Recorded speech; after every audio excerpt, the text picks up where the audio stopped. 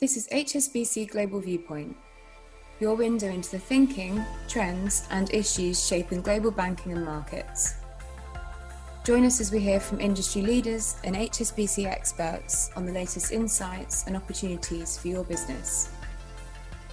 A heads up to our listeners that this episode has been recorded remotely, therefore the sound quality may vary. Thank you for listening.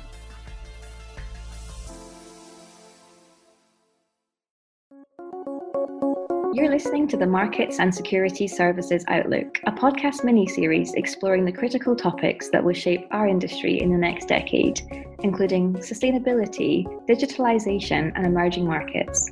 Find out what's driving the global outlook for institutional investors and where the opportunities and challenges lie. Thank you for joining us. Okay, well, hello. My name is Paul Ellis. I'm Global Product Head for Regulation, Tax and Trustee and Depository Services. And I'm delighted to be joined with Henry Rashin, Head of Regulatory Outlook for Security Services in HSBC, James Pomeroy, Global Economist, Global Research, HSBC, Richard Pounder, Global Head of Operational and Resilience Risk, Security Services, HSBC, Shay Lydon, Partner in the Asset Management Group in Matheson. Well, a very warm welcome to you all. So let's start off then with ESG. And Shay, I'd like to turn to you in the first instance, if I may, because I think it's probably fair to say that policymakers in Europe are perhaps seen as the front runners certainly in terms of the quantum of ESG regulation. And, you know, when we look at that, we sort of see that grouped in sort of almost like three kind of key pillars of the policy objective. Firstly, to require asset owners, asset managers to have robust controls that consider sustainability within their investment process, irregardless of whether the end outcome is a sort of an ESG product. But then, of course, if they are manufacturing a product that claims to be ESG, it needs to be proven to be just that. But of course, the final sort of, if you like, the three legs of the stool of that policy approach is that issuers need to supply the relevant sustainable information to allow asset owners or asset managers discharge those obligations. So I know obviously you engage a lot with particularly asset managers, both in Europe and internationally, who've just been through probably the first phase of big sort of ESG regulation in Europe particularly around ESG disclosures. So kind of interested in your experience really and dealing with those clients in terms of the opportunities and challenges that have been so far presented, and perhaps what you think sort of, again, we're trying to think about this panel in a forward-looking basis, what's coming over the horizon and what should firms be thinking about? Sure, no problem at all. And thanks very much, Paul, for the invitation to participate today. But I'll start, I guess, I'll back out of being a lawyer for a moment and start with the opportunities rather than the challenges. Because it's worth taking a step back and just realizing, why are we putting this amount of effort into ESG and meeting the requirements? I guess, ESG is just very much a growth area for investment allocation. In 2020, more than 50% of the inflows into European funds went to ESG-related strategies, depending how broadly it categorized. But, it's a huge inflow. BlackRock has indicated that it had 40% inflows to sustainable use of last year, and the figure this year is higher at 58% year to date. And this is consistent with research that suggests that sustainable assets will triple to become over half of European funds in time. And there's a number of factors behind that. Europe has signed up to ensure all EU countries are carbon neutral by 2020, and that's driving its legislative agenda. President Biden in the US has committed to halve greenhouse gases by 2030. So there's a lot of impetus to push people towards ESG investment. Social factors are relevant. Younger investors are focused on ESG and they're voting with their investment decisions. And something that will drive this even further is that with some upcoming MiFID changes, investors will be asked up front whether they prefer to allocate only or substantially to sustainable investments. And in practice, when people are faced with that decision, it's a very easy thing in the abstract to say, yes, I would. And that means people will be pushed more and more towards these Article 8 and Article 9 products, which are the green or the light green and dark green products in European legislation. So in terms of opportunities, kind of drawing all that together, what are they? One is that an ESG-focused approach will attract investments. You'll be positive. ESG products are positively received in industry. Bad practices, conversely, can be the subject of social media comment. And at least for the moment, there's a perception that people would pay a premium for ESG exposure. And it's not just about the feel-good factor of making an ESG investment. There's a wealth of research to indicate that ESG investor approaches will assist in enhancing returns. And you can see how that would play out, that as legislation generally around carbon or polluting industries impact and bite on those entities or more sectors, that they'll struggle against those sectors which by comparison are really investing in and focused on sustainable industries by comparison. And then lastly, there's ESG investing isn't straightforward, and that leads us on to the challenges. There's a huge opportunity here for managers to distinguish themselves from the competitors. That could be in the clarity of their range or the vision they have in terms of their ESG products. It could be in their use of data and how they use data to construct portfolios, because there's a lot of work to be done there. And indeed, there's potential even to build their own proprietary data models, and if they're successful, to license them out to others. So, there's a huge opportunity there, but there's challenges, and there's a number of them. I think the first one, from a legal perspective, in terms of what people are focused on, is just the risk of getting it wrong. Like when we looked back at SFDR and level 1 was completed in March, there's updates to prospectuses, to websites, to risk management procedures, to remuneration policies. The legislation, it's complex, and it's been introduced on a phased basis. So people need to be thinking a couple of steps down the road in terms of what's coming. So we've got the European approach. We now have the UK approach, if that's, to the extent they're moving away from taking on SFDR. We've got the approaches in Asia and Hong Kong and elsewhere, and we've got the US approach. So people are looking at, kind of to track all of these in different jurisdictions and to ensure some sort of global consistency. And even things like, if you look at the rating agencies, for example, different rating agencies can rate a given target investment in different ways. Some might regard it as scoring well for the social part of ESG, others might not. So trying to get that consistency is a real challenge. And then the final challenge I've seen is just the reality, at least in the short term, of increased costs. So there's a lot of data and expertise required. Managers may need to draw in independent third parties in reviewing and verifying the data so they can stand over whatever allocations or whatever kind of investment decisions they've made and provide the comfort to investors. And there will be comfort and there will be support coming in the context of further legislation. So you've got the EU Corporate Sustainability Reporting Directive, which will force the entities in which funds invest to give more information, which allows you then to pass on that information and makes it an easier task. But that's still down the line. It's going to be 2 years after SFDR comes through. So there's a challenge in terms of doing that. So compliance and spending is going to be a factor for everyone. I think that's kind of something to draw into the challenges as well. Right. So I think to that point, I guess the regulator or the policymaker conundrum there is, we want to achieve the outcomes. We want to get things, you got to start right in an environment where things aren't perfect. And I guess that's where Europe started. But obviously, to that point, there is some risk that kind of remains then for firms with the uncertainty. James, I don't know, Shay's spoken a lot about the policymaker approach. Any views on, and we've talked a bit more about the European view there, any views you have that sort of support or kind of challenge what Shay has mentioned there?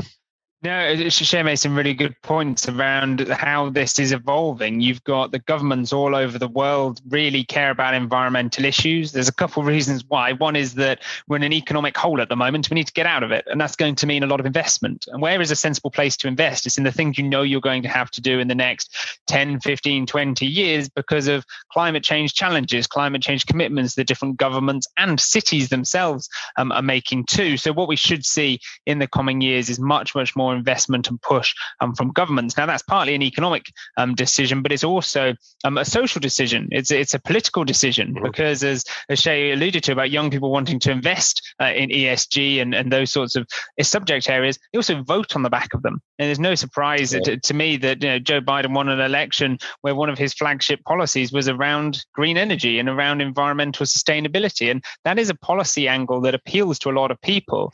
And I think what we're going to see in the coming years is many more governments and policymakers across the world keep pushing that angle because it's a good way of winning votes, growing the economy and doing things well. So this isn't a fad, it's not a trend, it's something that's got a long way to run, particularly when you look at the demographics of the global population, where that cohort of people who really care about this stuff is making up a bigger and bigger share of the electorate every single year. And so these issues are only going to get more important. Right. So I think so. I think you sort of reinforce the point there that if we're wearing our regulatory hats, we've got a lot more regulation to come. Henry, in terms of, you obviously look at the outlook around the world as well, right? In terms of, and I mentioned in my sort of introductory remarks, we see an emphasis on asset owners, asset managers having procedures to make sure they're considering sustainability in terms of the risk process that when they're making investment decisions. I mentioned obviously the need not to ensure if you're manufacturing ESG to have control so there's not the product's not greenwashed, but then also that the issuers, right? So and Shay mentioned this as well. So whether that be a corporation or the issuer of a bond, that they're supplying to the industry the relevant information to actually be able to do the assessment as to whether the investments are ESG or otherwise. Do you see a difference in terms of emphasis with policymakers on those three pillars of regulatory priority? I think there's a certain consensus amongst regulators around the world in terms of the importance of the disclosures by issuers on this topic that's very much grown up in the last 12 to 24 months. We see a lot of work being done on that. And the EU is certainly out in front, I think, from what we've been hearing, in terms of the investors' responsibilities in that direction as well, in terms of where they place their money. Looking outside the European Union, I might just very briefly, the United Kingdom, clearly not directly within the scope of the European regulations nowadays, outside Brexit, after Brexit. We've now got requirements upon premium listed companies for accounting periods beginning 1st January 2021 in terms of some of their disclosures on ESG matters. And the FCA is going to be consulting shortly on the subject of the Task Force for Climate-Related Financial Disclosures as they will apply to asset managers, life insurers, and some pension schemes in the UK. That's going to be their way forward. I would say internationally also, probably very importantly, we have the US and China talking now on what they're going to do. And so we had actually a discussion between John Kerry and Xi Zhenhua, the envoys from both countries, in mid-April, coming out with a communique at the end on the importance of it all and driving forward the UN Framework Convention, the Paris Agreement, and looking forward very much to the COP26 or UN Climate Change Conference in Glasgow in November. To various matters that can be addressed there. And clearly, there are also other specific regulations now coming in the United States, now that we have the Biden administration, and a lot of work being carried out actually in MENAT, in the Middle East, North Africa, and Turkey, and in Asia as well. Particularly, I'd single out the People's Bank of China's work on the green taxonomy, where they're working alongside the EU for common ground, where also got various other Asian countries involved in that. So a lot going on primarily in the issuer space. Okay, well, thanks for that, and thanks for sharing those views, Henry. So let's switch to digital now, if we may. Obviously, this is a vast topic, and obviously our perimeter within that vast topic is around the sort of policymaker approach to it. So, but in the spirit of not trying to boil the ocean, we've selected two policy areas that we think firms should pay particular attention to. Firstly, the policymaker approach to crypto assets, and we're going to chat in particular about central bank digital currencies, but we're also going to talk about regulated firms' digital operation resilience. So I want to take the crypto assets discussion first, going to you, James, on this one. So as we all know, coronavirus has accelerated the world's move away from cash in terms of our online spending using our credit cards. And now central banks are considering developing digital versions of the notes and coins that we have in our wallets. And perhaps Sweden and mainland China, perhaps the front runners there in terms of central bank digital currencies, perhaps even this year. But you're probably much better expert than I am on this. So where are we headed, and what does this mean for asset managers and asset owners in your view? Yeah, you're quite right, Paul. In terms of this shift away from cash, it's been pretty dramatic all over the world. And I think what you get to with cash usage is you hit tipping points. And essentially, as soon as businesses stop accepting cash, then people stop carrying cash around. They use it less, businesses stop accepting cash, and you get into this spiral. And that spiral really kicked off in March, April last year around the pandemic in most of the world. And that's what we've seen happen in Sweden over the past decade, taking the economy pretty much cashless. For most intents and purposes, and by the time about sort of 2016, 2017. And that's why digital payments are going to be a really, really interesting space going forward. Central banks are looking at this. They're looking at the rise of cryptocurrencies over the course of the past few years, in particularly the rallies we saw at the beginning of this year, and they're thinking about what they need to do. Now, we've argued that cryptocurrencies in their current form are unlikely to be a universally used means of payment. They're too volatile. They're not good enough at processing enough transactions. And central banks almost have a duty to provide a means of payment that's stable, that's secure, that's able to be used digitally, is able to be accessed by everyone. There's a lot of decisions they've got to make, though. We're very, very early in this journey. You've got the mainland China, the PBOC, doing really, really good work on this, stepping up on their pilots. You've got Sweden's Riksbank doing a pilot too. We've had a central bank digital currency launched in the Bahamas, the Sand Dollar, if anyone's interested. And those pilots all have something in common, which is they're indirect, so they go through the banks, so you don't direct with the central bank. None of them appear to be interest-bearing at the moment, which has a big implication in terms of negative interest rates. It could mean that negative interest rates are impossible in a central bank digital currency world. If you have a zero yielding, unlimited central bank asset, well, goodbye negative interest rates. And it creates some interesting questions about what could you do with a much, much greater digital payments usage? Does this create some amazing data that policymakers can use? Does it create an environment that allows us to grow more quickly because we get all these productivity gains and that come out of it? So a lot of things can change in the economy and the way we think about monetary policy, but we're still some way off. Now, in China, yes, we could see these things be released into the general public in the course of 2021. Sweden, maybe next year, but the Bank of England, the ECB, the Fed, they're a long, long way behind, and it's probably 3, 4, 5 years until we see central bank digital currencies being widely used. But it is something we've got to get ready for because it's going to happen at some point in the next 5, 10 years. Central bank digital currencies are going to be widely used, and I think it's in all of our interest to learn more about them and to prepare for that arrival. Okay, well, there's no ambiguity in your prediction there, James. Richard, do you want to come in there? Yeah, Paul. Yeah, thanks, James. I think there's an interesting relationship as well there with the practical side of what having CBDCs has in there as well. So where we start to see them come into some of the funds, and how then, as custodians in particular, we start to understand how we really provide custody service over some of those digital assets. And I think that is an interesting thing. And, to James's point around timeframes, there's definitely a long way to go before we have strong, robust, industry-wide acceptance around how we do custody over those sorts of assets. But it does bring an extra dimension in the way that we can provide custody services, I think, which is an interesting thing. But that time frame is the important piece there as well. There's still a long road to go. True. I mean, I think myself and Henry's experience internally dealing with our folks in our digital product development team is they ask us about how do you sort of interpret this in the context of the regulation. I mean, not meaning to sort of poop the party. I think that has been always been a little bit challenging, right? Because it's been unclear, and it probably needs me neatly into sort of the question I had for Shay, right? Because I think now we're starting to see, again, I just was going to take Europe as a proxy, but I don't think it's an invalid proxy for the rest of the world in terms of we can see coming onto the rise in this markets and crypto assets regulation in Europe, where I think there is clearly the intention to create greater definition of how we sort of consider these assets, cryptocurrencies, etc., stable coins.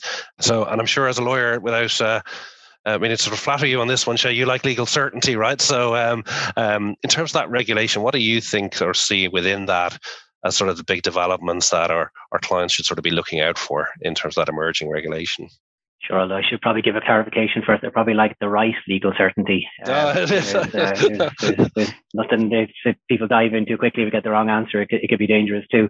I think you're right in terms of it's been a real challenge for people to try and figure out what is a crypto asset. Is it some form of a commodity? Is it a financial instrument? How do you regard it as kind of the first stepping stone to actually deciding what a product might look like? And MiCA is part of the European response to that. So it stands for the Market in Crypto Assets Regulation. And in many respects, it's a bit like the other MI, MiFID, the Markets in Financial Instruments Regulation. It's a similar sort of structure. It sets about creating a structure that allows for the regulation of crypto assets and the providers of crypto asset services. It provides for a harmonized regime across Europe. It allows those crypto asset services providers to be regulated in their home jurisdiction. And as a result of that regulation, they then get the ability to passport their services across Europe and to provide into other jurisdictions. So you can see kind of the infrastructure or the MiFID kind of constructs coming through there again. It does have to go through, it's part of a proposal, it's part of a wider EU digital finance package, and there's an operational resiliency digital proposal in there as well. We'll have to go to the EU legislative process. The timeline is at this stage looking like 2023, but even in 2023, there'll be a lead-in period. There'll be kind of a transitional period we expect before people go through. In terms of what the concepts are, you get the pan-European process passport. The quid pro quo is that you need to have an EU presence. If you're a provider, you need to obtain an EU license. You need to comply with certain minimum prudential requirements. So that'll be minimum and ongoing capital requirements, for example. And you need to comply with minimum requirements in terms of risk management. policy and procedures around conflicts, around complaints. So what at the moment is sometimes seen as being kind of the Wild West in terms of crypto. You can see how the regulators are taking, and expanding their existing rules, and the legislators, the existing rules in given member states, and effectively stretching them to cover this new asset class and to provide a kind of a coherent regime. The challenge will be in kind of, how extensive that regime is and the sort of hoops people need to jump through in order to comply, but the coverage is coming. So there was always going to be that concern that the regulation, based on what we all know today in terms of the securities markets, could perhaps trim the innovations. Was that's going to be the concern, and why it's important for firms to play a part here? I don't know, Henry, do you want to add anything on that discussion quickly? I think that's pretty comprehensive. I think important to note, I was covering service providers and issuers. A lot of points we've seen before from things like MiFID in terms of processes, qualifications, conflicts of interest, licenses and capital requirements, as Shane mentioned. Also, one slightly newer one, I suppose, is the subject of, in some cases, liability for lost assets and replacement of assets, and points like that will certainly need to be watched when this is implemented. Okay. What would be the advantages for a retail investor in a developed country using a central bank digital currency? It's one of the biggest questions I'm asked is why bother? And it's one of those things where the developed market, where we all have access to digital payments, or most of the population have access to digital payments. Why would you rip up the plumbing and start again? If in your house, if you've got hot water, you don't suddenly refit all the pipes. And that, I think, is a perfectly valid question. The answer is really in twofold. One is it making a better system. The technology has improved in a way that allows us now to build a finance network that is much more streamlined, much more efficient, much quicker, and cheaper. And actually, there's a cost saving that comes out of this streamlining of digital payments if you can design it in the right way. That could be estimated at about 0.5% of GDP, even in developed markets, and that's huge. Right. And I think actually that's a substantial reason why we should start going down that route, and why central banks are thinking about it. But if you're a person on the street, if you're an investor, if you're a consumer, if you're a retailer, really, actually, the difference in your day-to-day interaction with payments between a central bank digital currency and what you have today is pretty negligible. You wouldn't notice. You wouldn't notice any difference. You still use your bank card or your mobile phone, and nothing really changes. The thing changes, though, for people who are paying fees. Now, essentially, if you think about all of those payment fees that exist within financial system, so be it small retailers paying card fees, be it processing fees, transaction fees, all of those things, over time, technology is going to take those fees to zero. And I think that will provide a substantial uplift to economic activity, because what you're going to see is all of the frictions drop out of the global economy. And I think that's really good news. But they're small enough individually, you think, is it worth doing all of this for this very, very small benefit? But actually, in some, those benefits could be quite transformational. And I know the question is about the developed world, but that's why in the emerging world, this could be really, really powerful. Because if you think about digital payments in many emerging market countries, they're not used commonly because of these really, really high transaction costs. So if you crush those transaction costs, suddenly digital payments become much more usable. That brings people into the banking system. Then you start really thinking about the other benefits that come from that, access to credit, savings, all of those things. And this could be genuinely transformational for growth there. So I think that the benefits may feel quite small, but I think they multiply quite quickly.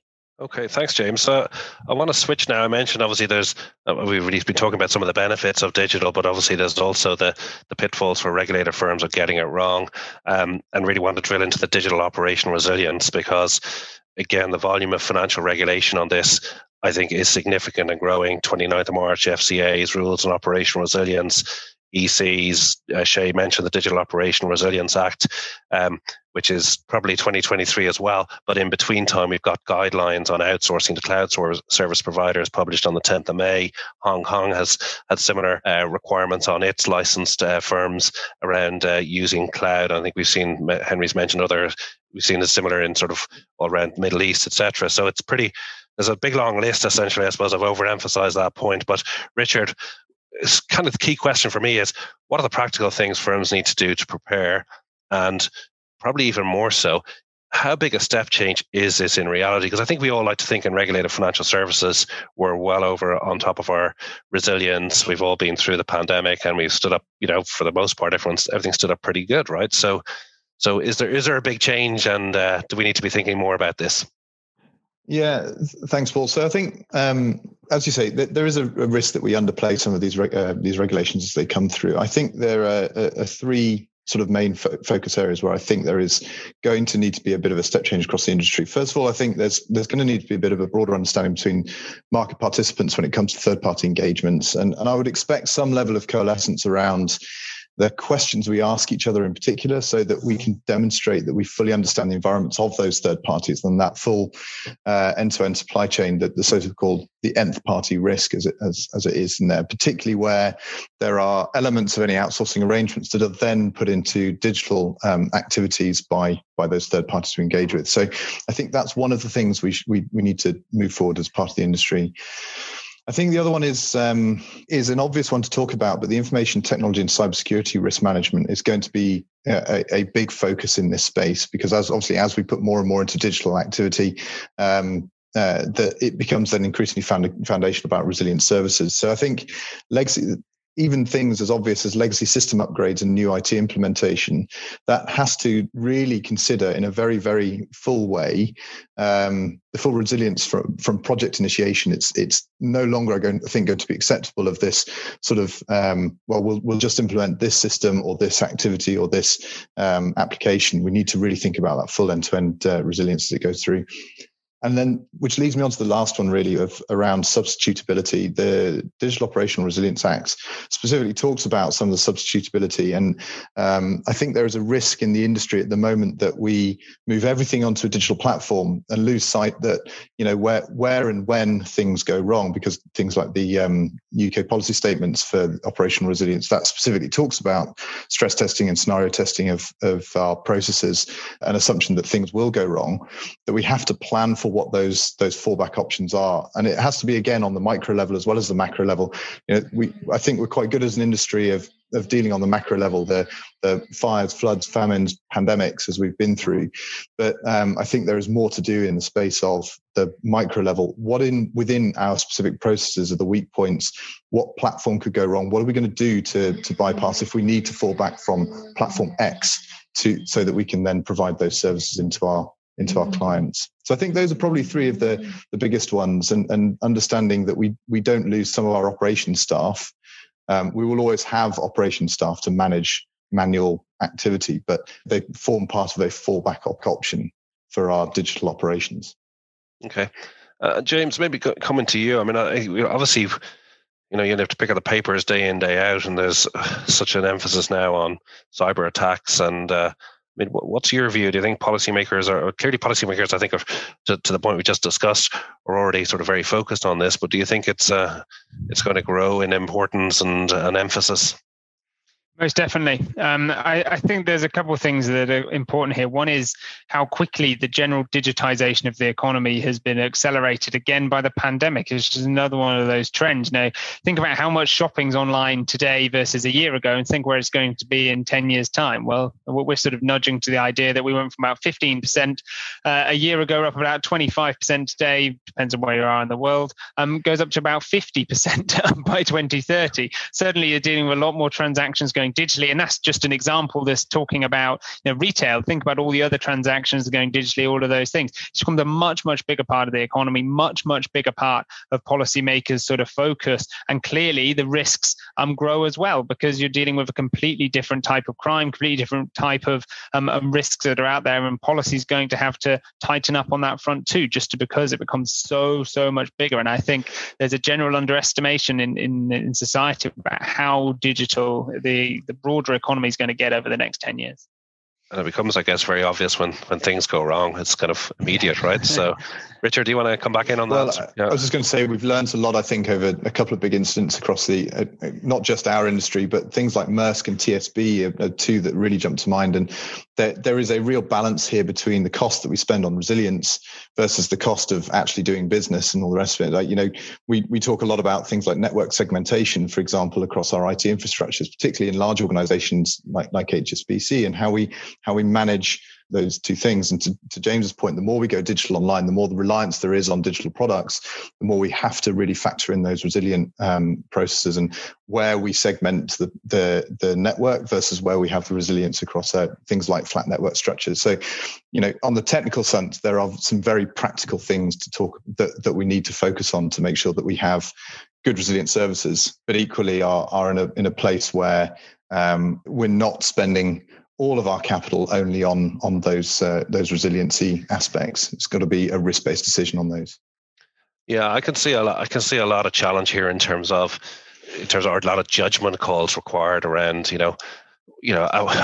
how far do you go, right? When does sort of an outsourced service become something that's sort of critical or otherwise, right? And obviously different regulators driving policy or regulations in a different way. But I think going back to part of my point at the start, I think if the sort of the policy assumption is regulators are really expecting firms to sort of be really at the top of their game here, that I think that's the sort of the guiding principle to sort of form, to really refresh operating models around resilience, I guess.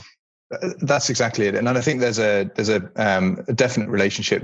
Whilst different regulators have subtly different views of what resilience really means to them, there is absolutely, to go back to that word, sort of coalescence of or a Venn diagram of about 80% of the same stuff that we're going to have to look at, and those fundamentally are those building blocks of resilience, which is, do we understand substitutability, the backup, recovery, fallback options? Do we design, build, and test and release our systems properly with security measures in place and all that, and good cybersecurity protocols? Do we understand our third parties, and do we have good controls in place to mitigate and manage any human error that sits within our operations team? So yeah, I think it's those base building blocks are absolutely going to be the foundations of what virtually all the regulators are looking at now. Okay, well, thank you for that, Richard.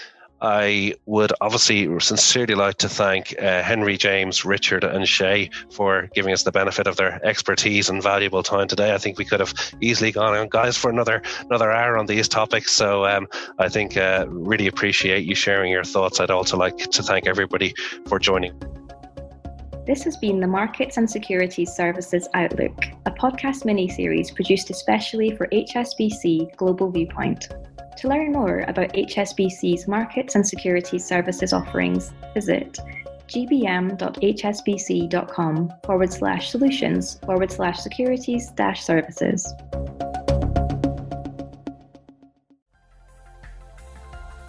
Thank you for listening today.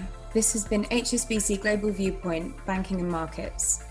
For more information about anything you heard in this podcast, or to learn about HSBC's global services and offerings, please visit gbm.hsbc.com.